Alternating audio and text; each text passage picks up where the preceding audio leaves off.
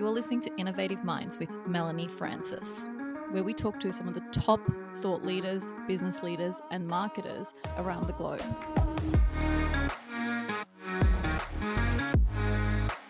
Tune in every Thursday and spark your mind. And now, let's get into it. So, I was so excited to have you on my podcast because one of my clients said, oh, I've been going to Richard's class. And I was like, okay, let me go check Richard out. What's he talking about? And I checked out what you've been talking about over in LinkedIn. And I was like, wow, like this person really knows it. And then I started stalking you. And it looks like you started with LinkedIn before LinkedIn even, I knew it was even born. So I'd love to jump in, Richard, and understand, were you like, one of the first people there promoting LinkedIn? Like, were you born with the journey of LinkedIn? Tell me about that. Yeah, it's a big secret, but I actually invented LinkedIn and then somebody ripped my ID and started LinkedIn. That's the real story. But no, to be honest, I jumped on LinkedIn in 2004, which is actually just 1 year after they launched it. At that moment, I was working for a temp agency in Holland. We had a sales training from an American sales trainer, and at night at the bar, which were always my favorite part of the training. So at the bar during a drink, he said, you should jump on LinkedIn. And I hadn't heard of it, obviously. So I logged into LinkedIn, I created an account, I started inviting people, and actually nobody responded. Like, I even got like people saying, hey, are you spamming me or something? So I closed LinkedIn again because I was like, I'm the only one there. And then I moved to Tanzania. I was a half year doing volunteer work in Tanzania. And when that came to an end, I again logged into LinkedIn. I created an account, and actually via LinkedIn, I managed to get like a job application, a job interview. And that is actually where my journey started. So I've been using it since end 2005, beginning of 2006. And my first training was back in 2009. And that was very funny because I remember I booked a room, or I booked a conference room in a hotel. At that time, LinkedIn already had events. So I created an event. I had a small website. And I think about 12 to 14 people signed up, but they all had the same question. What is it? And what can I do with it? So it was not about how do I use it? No, it was really what is it? And why should I be on LinkedIn? That was my first training back in December 2009. And then in 2010, I quit my job. I was fully dedicated to giving training. I met somebody else in Holland who was already actually in the same business. He had a sales training agency, and he decided to go 100% with LinkedIn. So instead of doing all the offline sales training, he said, no, I'm 100% going to focus on how to use LinkedIn as an entrepreneur, as an interim manager, to get you the next job or the next client. And I was more or less on the same journey. So I said, hey, let's do it together. And within a half year, we managed to get one of the biggest banks in Holland as a corporate client to train 300 salespeople on LinkedIn. So I'm talking now about the end of 2010.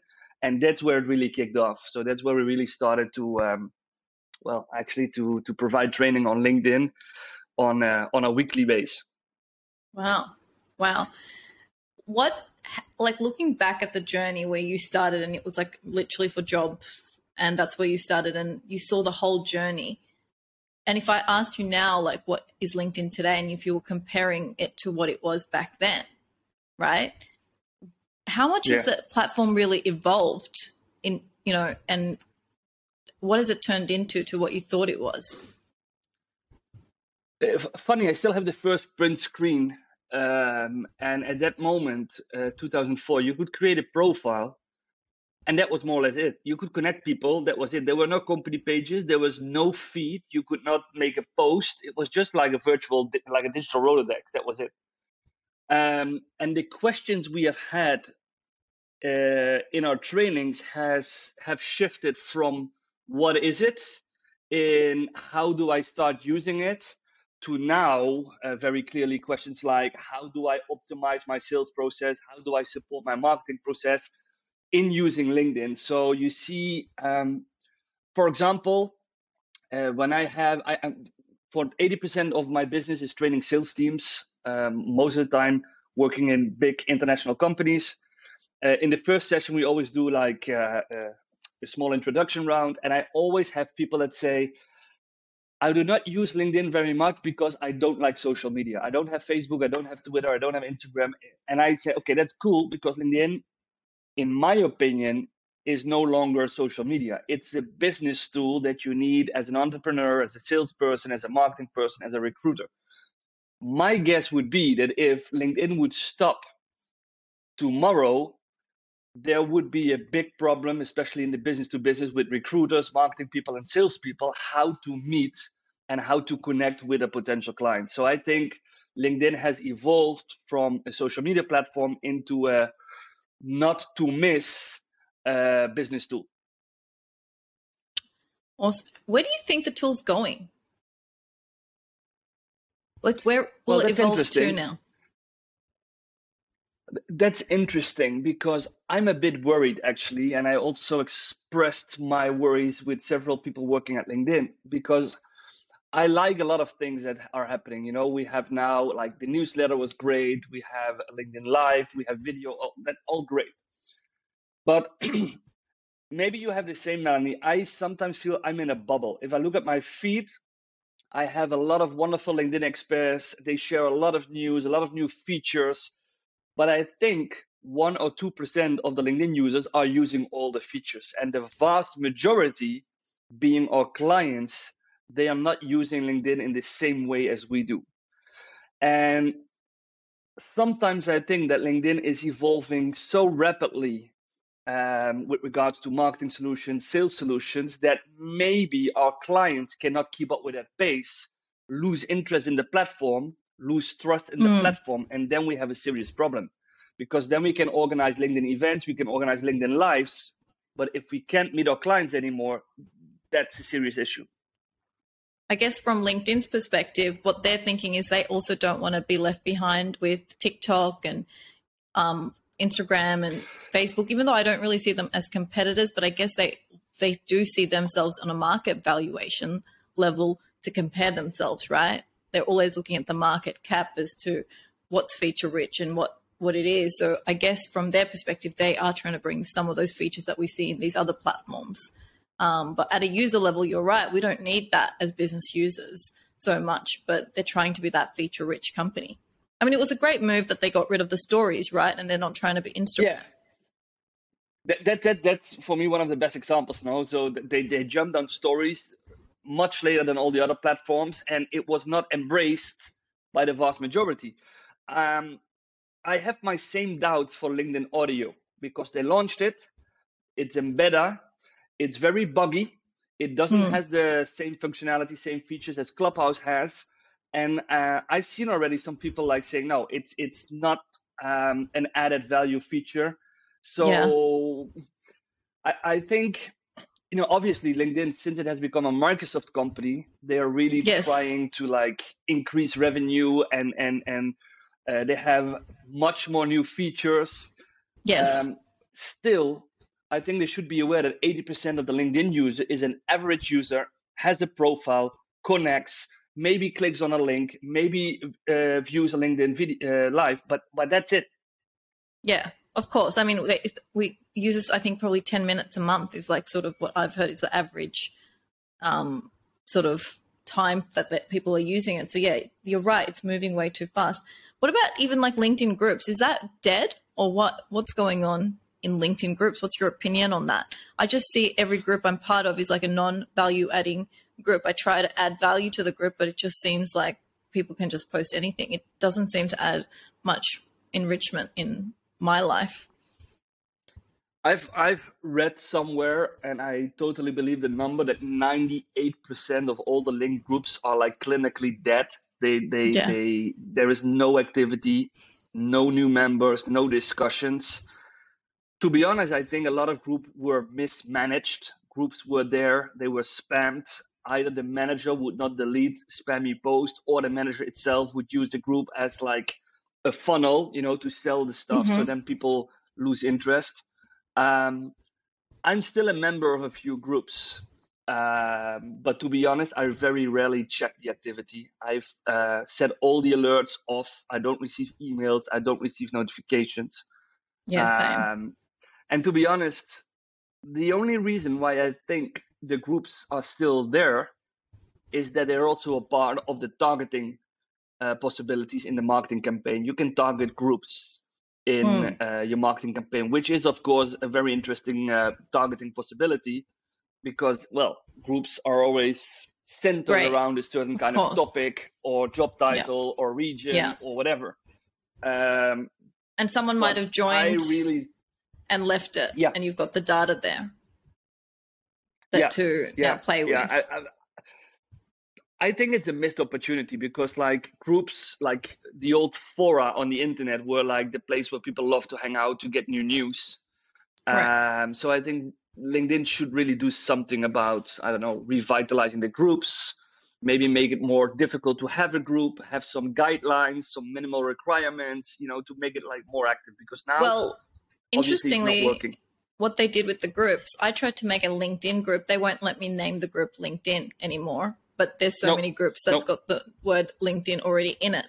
So anything that's legacy, they're allowing to keep, but they're punishing anyone that's trying to create a legitimate, group and actually monitor that and have quality. They're not even letting you name that. So it'll be difficult to be found in a group if people are searching for quality groups when it comes to LinkedIn. Mm-hmm. Yeah, we have a product. It's called LinkedIn Sites. So Linked Insights or LinkedIn Sites, and I cannot do anything with the name. Even if you claim the URL, they will reach out to you and say you cannot have the URL because it has LinkedIn in the URL. So 100%. So you're saying that you've got a product called LinkedIn Insights in the market. I wasn't aware of this. Yep. Is there something that can you share that with us? Because I think there's so much data in LinkedIn right now, and the amount of data that you can collate, it's actually very difficult to sift through the amount of data for an organization to find their actual audience. You would understand that from a sales perspective, right? That here we are getting followers every day. We're not able to just get that dumped in a quality way. We're getting so many points of profile views that could be meaning nothing. There's, high touch points, people subscribing of newsletters, very hard to know who subscribes. So what does your insight tool actually do? No, it's not a tool. It's just a name of a product where we share every 2 weeks a linked insight. So, for example, 2 weeks ago we shared a linked insight how to leverage the power of the featured section. We create like a carousel, and we send it to our clients and say, hey, this is a carousel. It explains to your employees how to use the featured section, and they can share it internally. So we call it LinkedIn Insights because we provide LinkedIn insights to our clients. On the data perspective, which is very interesting. Yes. It still like really annoys me. I have about 28,000 newsletter subscribers. I don't know who it are. I have 4,500 hashtag followers on my personal hashtag. I don't know who they are. Exactly. I have a lot of people ringing my bell. I don't see who they are. So that's really annoying me, because you have like your tribe is not only your connections anymore. You have your followers, you have your bell ringers, your hashtag followers. Absolutely. And I would pay a lot to have a dashboard where I could see who is like a connection, but also a hashtag follower, also a newsletter subscriber, because it provides you a huge amount of data. As far as I know, it's not there. For my content data, I use Shield. You probably know. Yes. So I can track on like how's my content performing, but like this data on growing your tribe, growing your audience, and who is where, that would be really interesting. And well, LinkedIn has the data. They just are not willing yet to share it. Correct. We tried to get into the LinkedIn API and look at doing a product so that our clientele and, the we can actually sift through this data. And we were saying, it would be called sift the product, because we're not able to sift. You've got 20,000 followers, but out of that, maybe only 1,000 is your key target audience. You need to be able to get to that very quickly with a snap of a button, that this is my people that I really need to talk to because I've got an offer for them, right? And from a sales perspective, but you can't do that. Yes, you can download your followers, but you can't download your newsletter subscribers. We've had to use scraping tools to get down to those subscribers. And then we have to manually fill in the LinkedIn profile URL, their job. Anything that's not given on that screen of the subscriber list means nothing. So the data is not meaningful.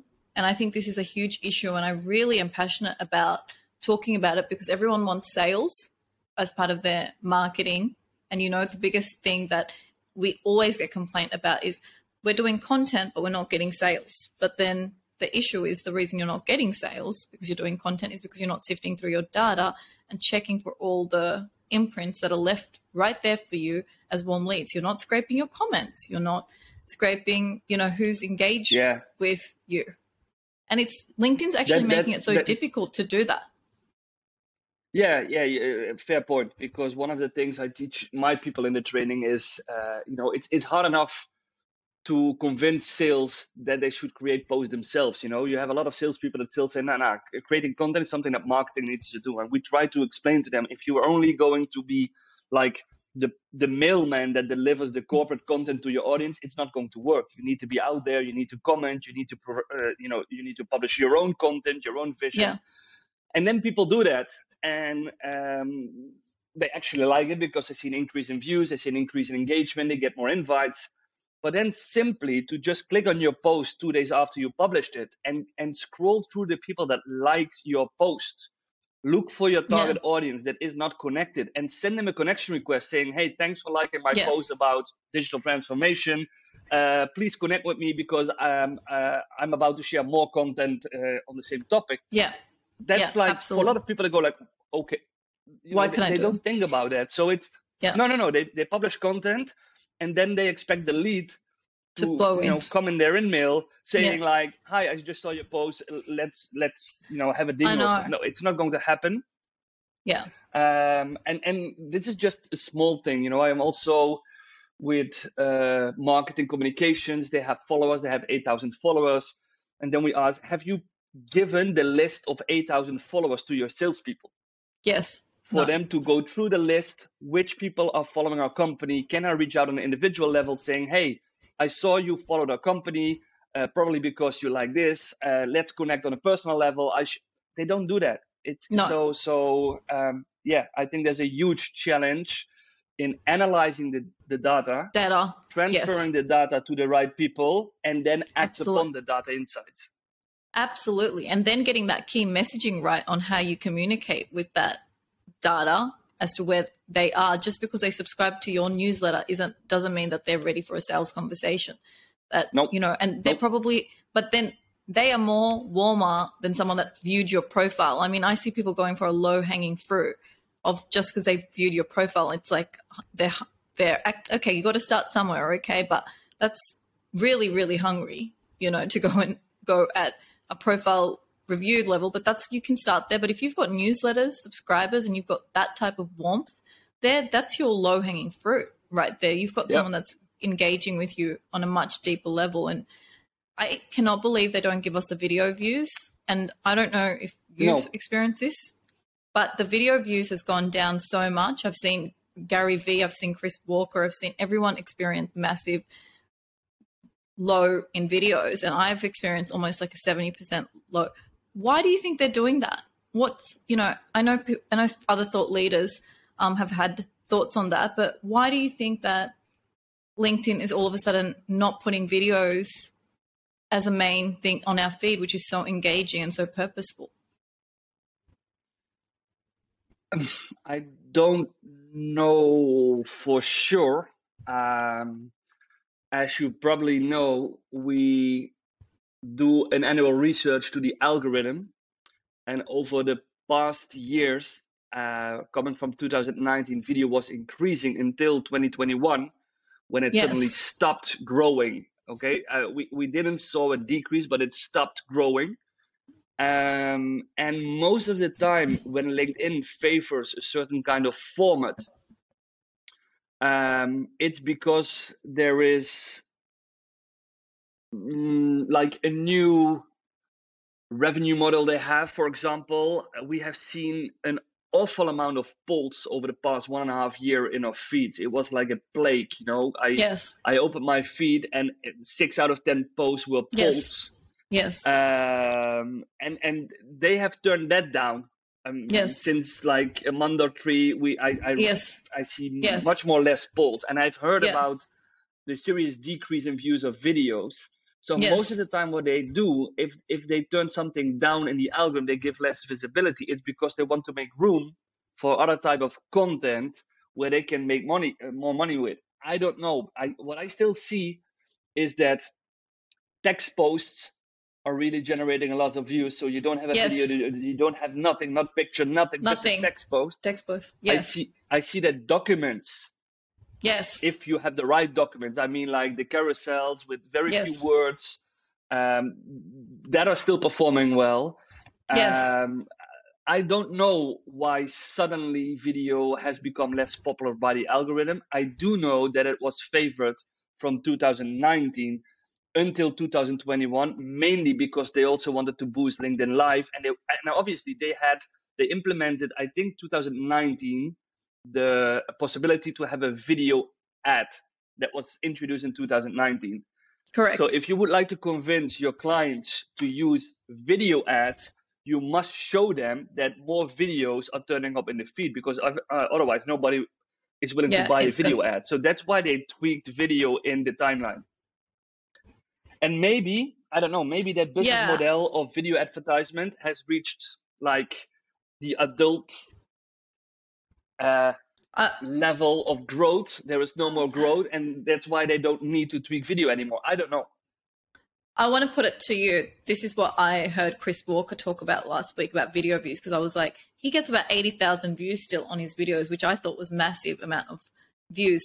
And I'm having him next week, and this is his thought on it.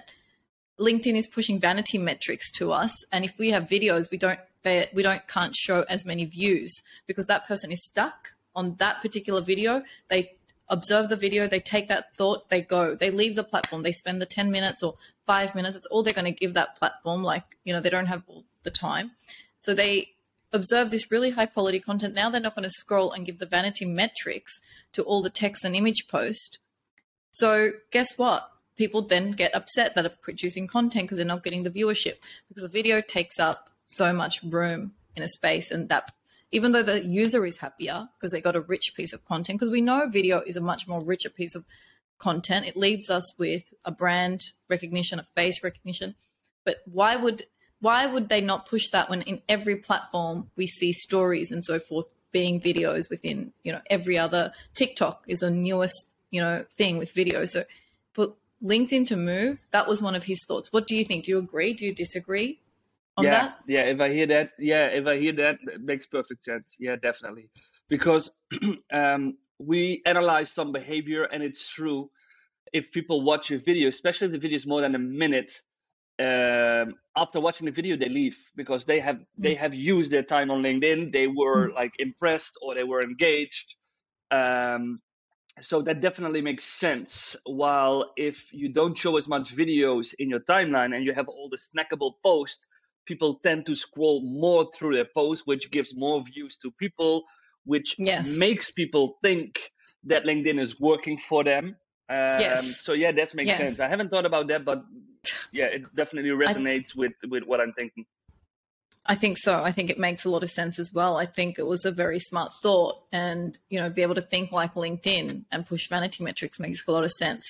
So I really want to know about what you then measure metrics on, because, you know, there is these vanity metrics that we've just touched on. Very easy to measure vanity metrics, you know, and sell vanity metrics. You know, yes, I got organic 250,000 views. I'm so proud of it. But really, what does that really mean at the end if you're not going to scrape all the engagement through and push it into your CRM data? What do you think that we should be measuring from a brand awareness, A, point of view? Because that's one part. And then from a sales part, what should we be measuring? Like, is it followership? Where do you see that, key metrics sit on both of those aspects? Well, for me, an important indicator is the growth of your follower base. That's a very important one for me, because to give an example, I changed my content strategy about 1 year ago. Yeah. And I grew my followers base from 20,000 to 40,000, or nearly 40,000. So I'm definitely now seeing a lot of people hop on my profile in order to see more of my content. If I work with clients, we have like input KPIs. That's very easy to measure. How often do you comment? How often do you publish? How do you grow your network? But more importantly are the output KPIs. Output KPIs, the thing I measure is how many one-on-one conversations do I gain from LinkedIn. So, because you can have a lot of views, you can have a lot of engagement, but in the end, you want to have like the 30-minute time to have the first introduction meeting with your client. Because without being arrogant, and I think this goes for the best salespeople, if I get the first 30 minutes of my clients, normally I sell the trainings, I sell our services, because I can convince them. The most difficult step is to get them to get them as far as to jump on a call with me. That's the most difficult step, because obviously there are a lot of people out there trying to get their attention. They receive tons of emails every week. Yes. So one-on-one conversation, that's a KPI I measure. Also, the inbound messages I receive. How many people during a week send me a message and saying, "Hey, Richard, we would like to invite you. We would like to talk with you," because that's what the content needs to do. It needs to convert people from being a follower or even a silent follower to literally send me an email or send me a LinkedIn message and say, "Hey, we would like to talk to you."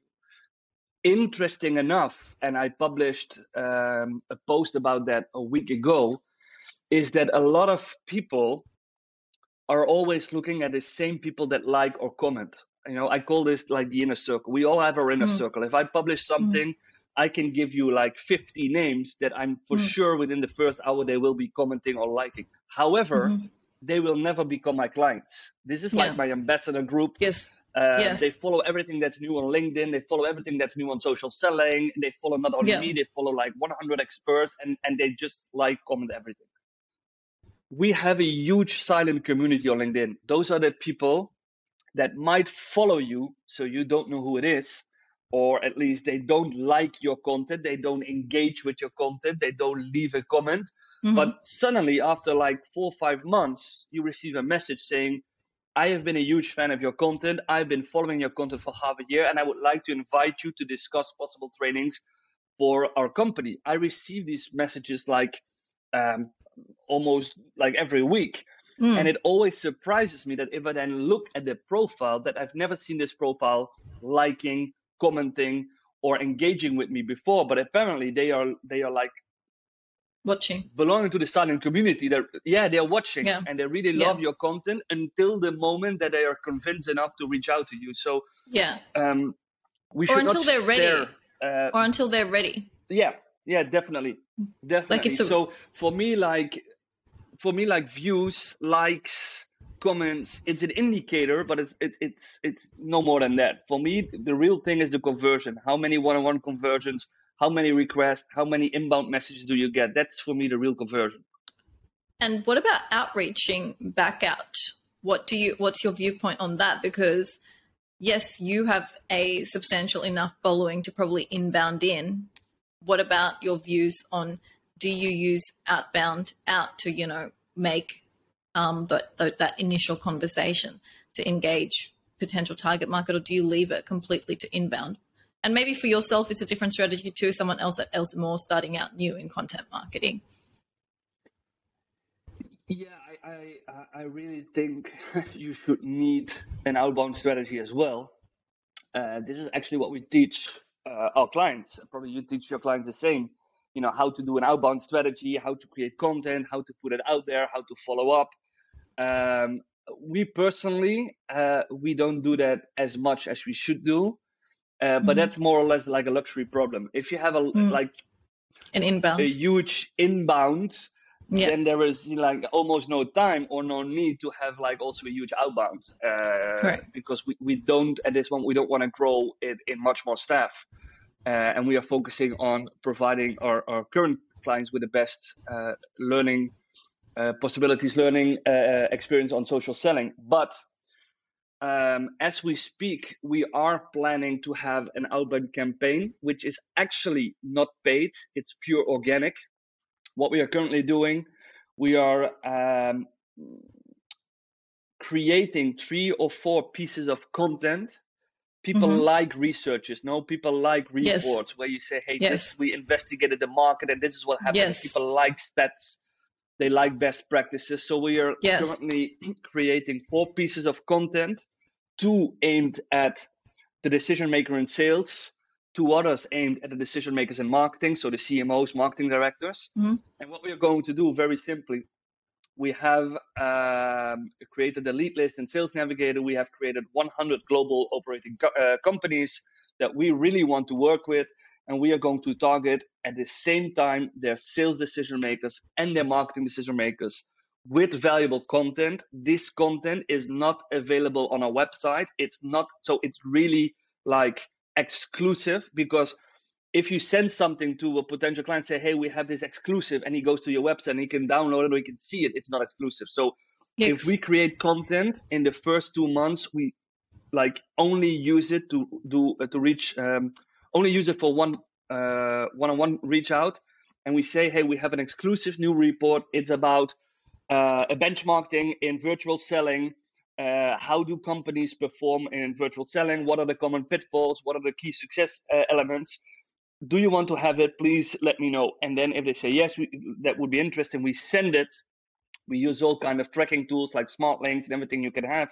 And then we follow up in order to get the first conversation, the first 30-minute introduction call. That's great. So yeah, I really think every company and every sales should have an outbound strategy. We are currently ourselves, we are not using it as we probably should do because of, we have at this moment we have a luxury, but I'm perfectly aware that this can change in a few months. Yeah, absolutely. No, thank you so much for being open and sharing that strategy, because people listening on, I mean, that is a strong outreach strategy right there.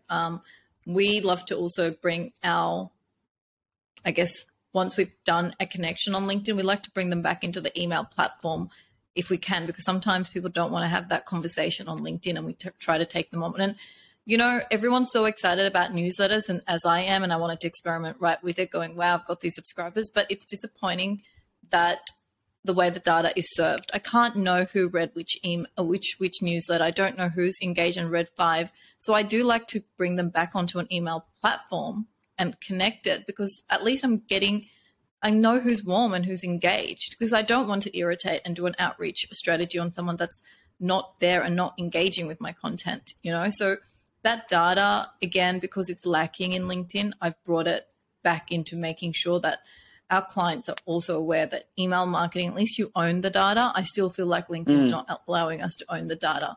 And with our clients, Richard, a lot of these CMOs, you would know, they love to get trained, but then they don't have the resources to execute that content consistently. So that's where, my client's still sitting with you and getting the learning. But when it comes to execution, they want a marketing partner that also knows LinkedIn deeply, but can execute and is very much aware that, yes, I'm not going to go invest money now so much into videos, even though we did a full production on videos and LinkedIn's doing this type of behavior. But I still go, and I think video investment, regardless of views, has huge amount of brand credibility if you don't measure the metrics of views anymore as your ideal, but the fact that that's on your feature profile, that's there, that someone actually can feel and touch you. I think that cannot be measured. And that brings me to the conversation of ROI, because this whole conversation is always about ROI, but how do you explain to a client that that video that's going to sit there as an asset, someone's going to maybe watch it in sort of 7-8 months time when they come and visit your profile? Maybe they didn't visit it in that instant. You didn't get the vanity metrics because of the algorithm.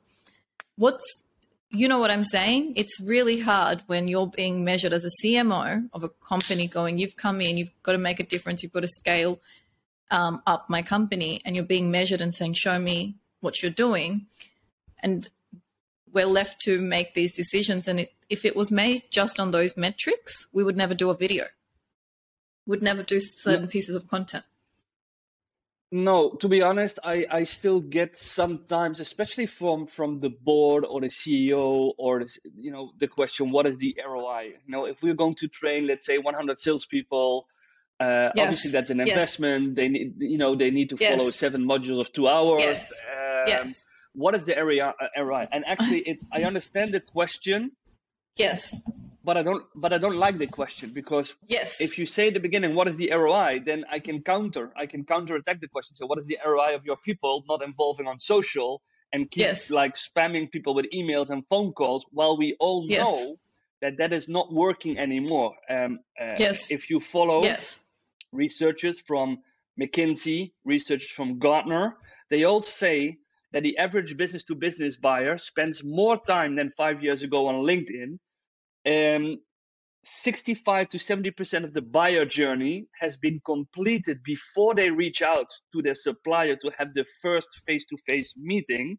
So a lot of clients, potential clients, they go from a long list to a short list without any contact with suppliers. They just do it on desk research, case studies. All stats show that buyers are not willing to engage in a phone call without knowing why people are calling. They do not want to be cold. They do not respond to cold emailing.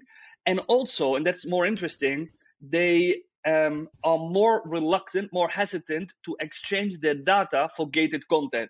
Okay, so more or less all the traditional ways the buyers, and especially in the past 2 years with the pandemic, we were all trained, also our clients, to engage more online, to be more active virtually, to do more desk research, to have a quick chat online, to watch a webinar, or to listen to podcasts. So we cannot deny that the buyers have also completely changed the way how they look for content, how they look for potential suppliers. So that's always the first answer. You need to be active there where your buyers are looking for valuable insights. Okay, so you cannot miss out not to be there. What I'm trying, and with some clients I succeed, with some others not, because it really affects the way how marketing and sales are organized, is I always challenge my clients to make marketing and sales responsible for the same results. So instead of sales having these results and marketing need to drive more traffic to the website, give them combined KPIs about customer retention, about new leads, about SQLs, MQLs. So make them responsible for the whole package together, because then you see that they're going to create, then you see the real alignment, because everybody speaks about marketing sales alignment, and a lot of companies that speak, we have marketing sales aligned. It's not. Marketing creates content. Sales doesn't like the content. Sales doesn't use the content.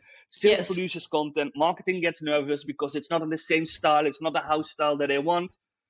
But real alignment is to make them together responsible to upsell, cross-sell, have customer retention on one hand, and generate leads on the other hand. And if you dare to do that, then you see the real thing happening.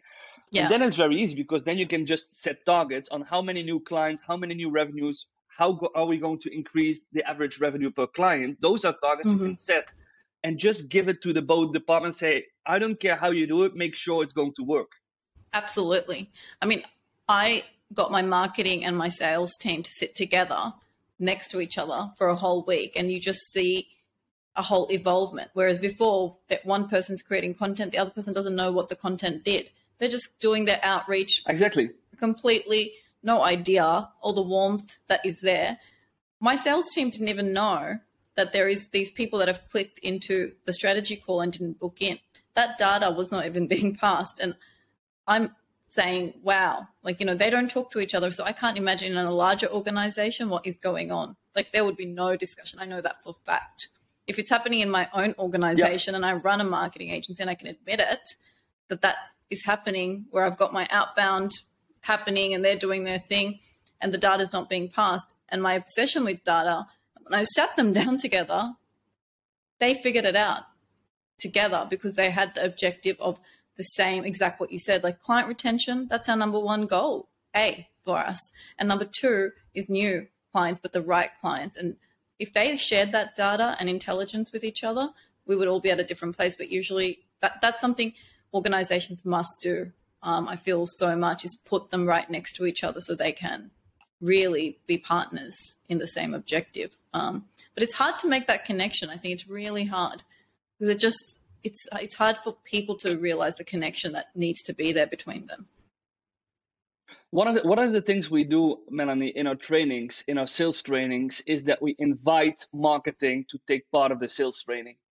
And that already gives some awesome results, because if they don't, if they cannot join or they don't want to join, and we are talking about, for example, about content with salespeople, they always have complaints that marketing doesn't understand the content they need, or that they want to have a different type of content. Hey, your marketing colleague is right in the call. Have a discussion. What do we need and how are we going to arrange it? So I've seen a huge benefit, and you can see real alignment happening there, real brainstorm and real actions that can bring the company further if you have them in the same training about how are we going to create impact towards a target audience on LinkedIn.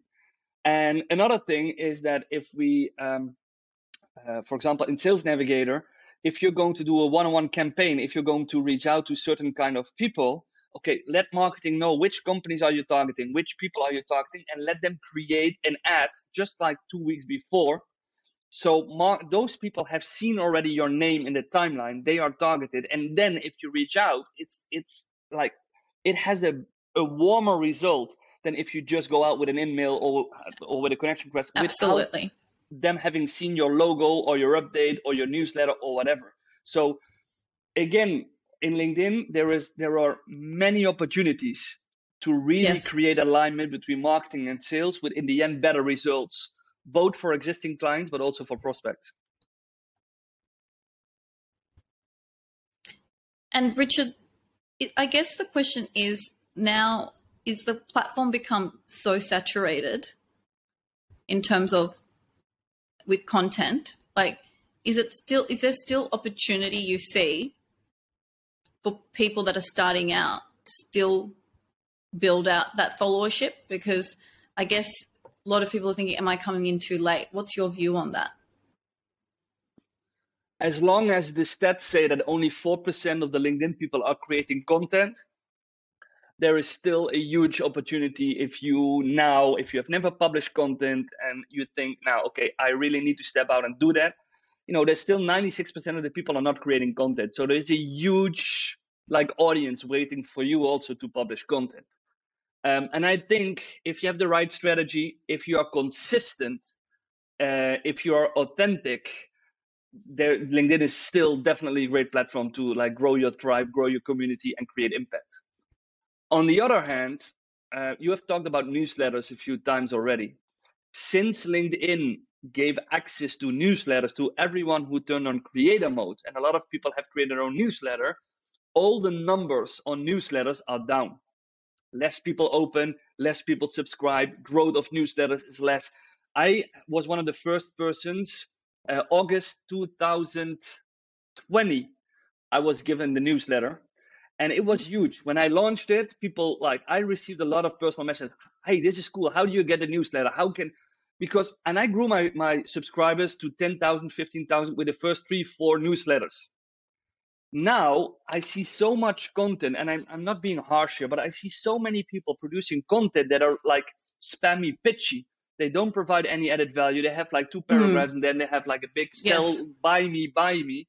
So people get fed up with this newsletter content. It's too much. And you can see that also with the people that are producing content in newsletters. Their subscribers growth has slowed down. New newsletters are not subscribed to as much as before. So there is, again, a risk in too many people producing the wrong type of content, which results in our audience less engaging in valuable content because they don't distinguish the good quality anymore from the bad quality content. Absolutely. I mean, with my newsletter, I was always you have to push quality, and I still got a strong result.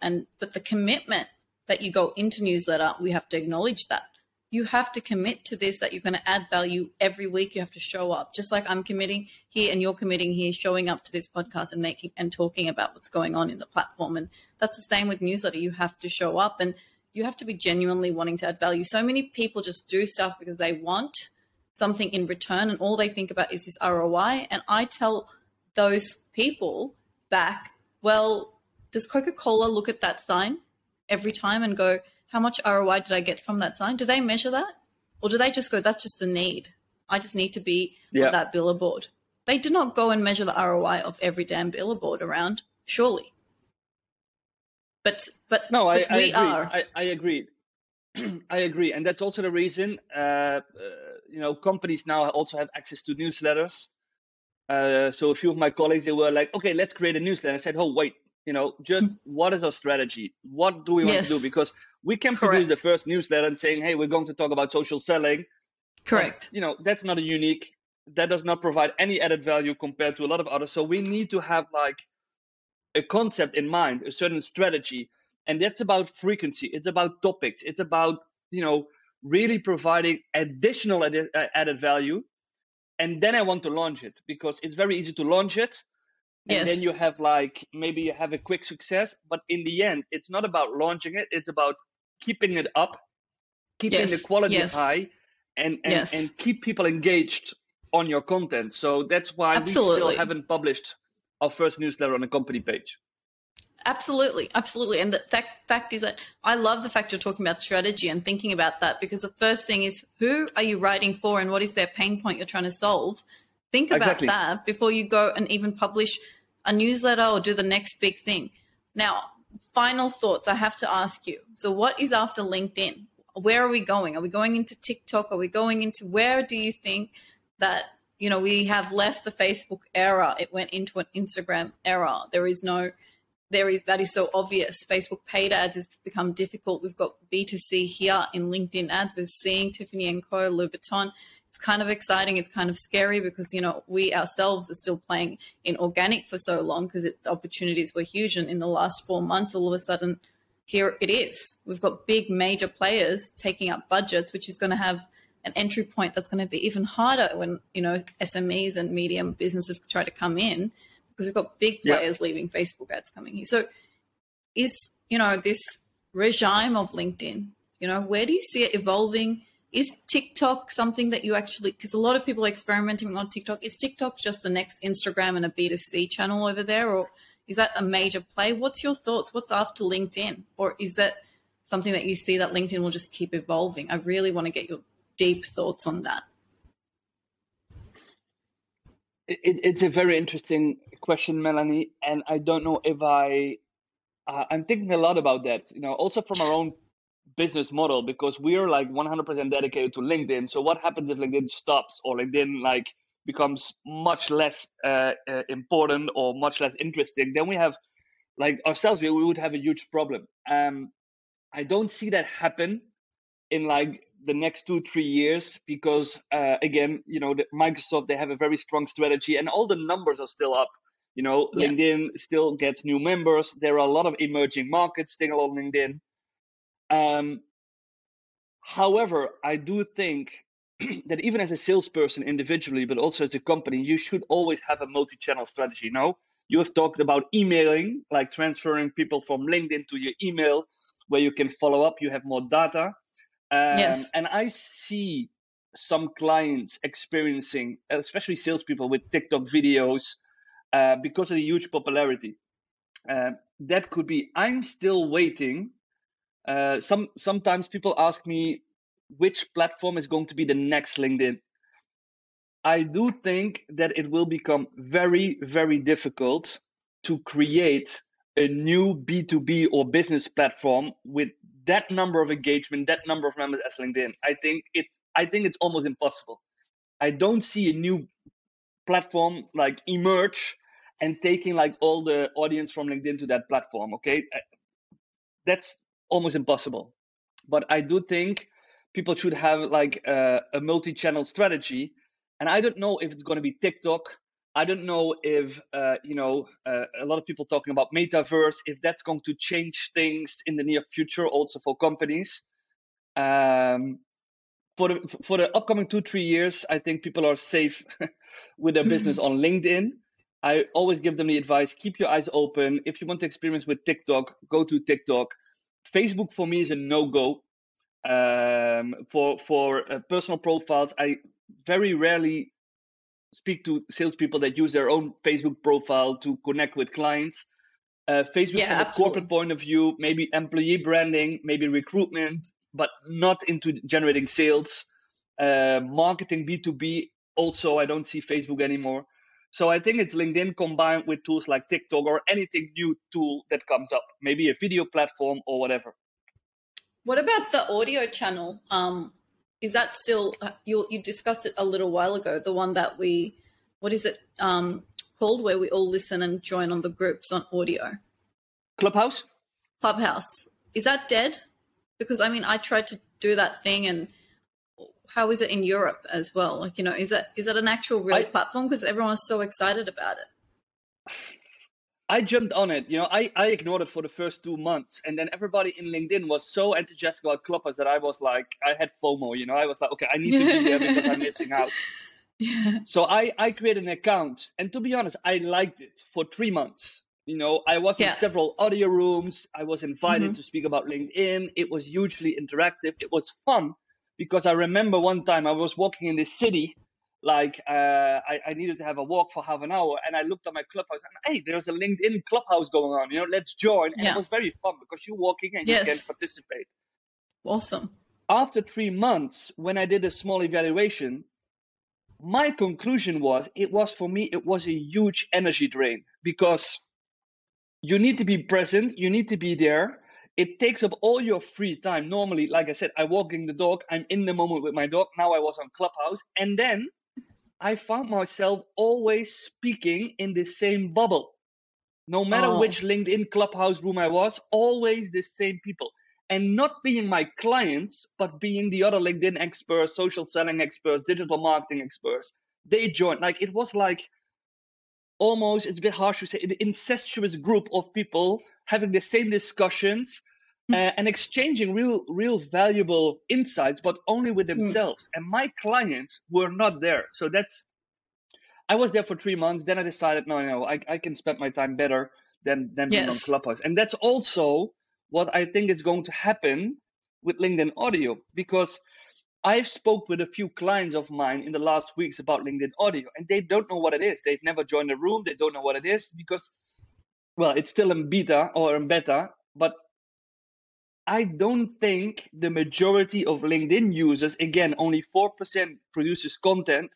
I don't think the other 96% is willing to join LinkedIn Audio rooms. They are just seeing LinkedIn as I make a profile, I connect with people, now and then I send a message or like, that's it. Yes, exactly. I know we don't need complexity from LinkedIn. What we need is better feeds. What we need is better feeds, better evaluation on that algorithm, but that will actually keep us more entertained. Like we already know that that's where the issue lies in every platform, whether it's Facebook, Instagram. It's about that experience on newsfeed, and the newsfeed experience sometimes goes really crap, and then it improves depending on where they're putting the weight on. So it would be better they focus on the algorithm and giving us a better experience. There's already enough and more than enough features for business users. Business users are so different to what we have the young millennials in Instagram.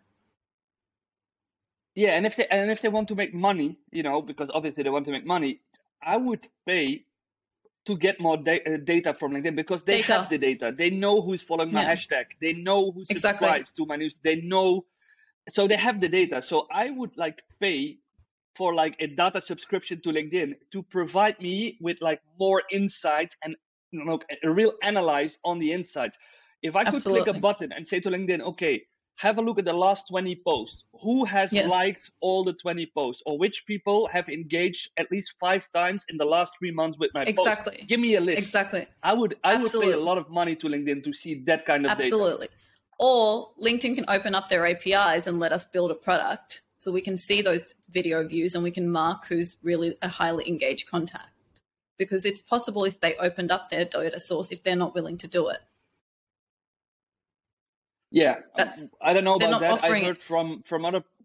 No, they are very, very strict with their opening the API, and I heard that it will cost you a lot of money to get access to the API because you need to pay a lot of money to be like a LinkedIn partner, which is a shame because I think there is a huge. Well, they're offering their APIs for free. Last time I checked, but they don't offer a lot of data.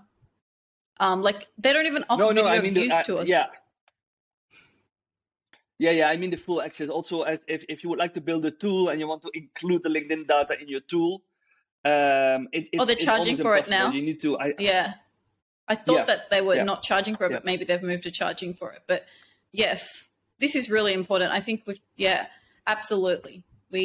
Hopefully someone from LinkedIn is watching this and they focus on data and insights. That's what we're all thirsty for, not more products and features that complicate the platform. Well, it has been an absolute pleasure. I love exploring your mind and where it is. I love watching the reports you're producing. So thank you so much, Richard, for sharing with us and really going deep on that strategy. I really appreciate it because so many people are struggling and you're doing an amazing job in sharing so openly and so honestly about that, because it just makes all of our marketing jobs even easier when we're dealing with our clients and they've had you and they can see that we're not ripping them off. We're not doing anything because you're there as sort of a sounding voice to all of people that are being facilitated by marketing agencies like us that facilitate LinkedIn and help with LinkedIn. But, it's great to have gurus like you out there just making sure and being a sounding board because there's lots of insanity metrics being put out there by people. So thank you for always keeping it real. I want to keep seeing what you keep putting out because I love it. And it's just been great connecting and conversing with someone that really knows what's going on so deeply, so intimately, and is probably just has been there from day one and to be able to go that deep. So thank you so much, Richard. Thank you for inviting me. It was my pleasure, and I'm sure we stay in contact to exchange more insights. You're listening to Innovative Minds. Tune in every Thursday and spark your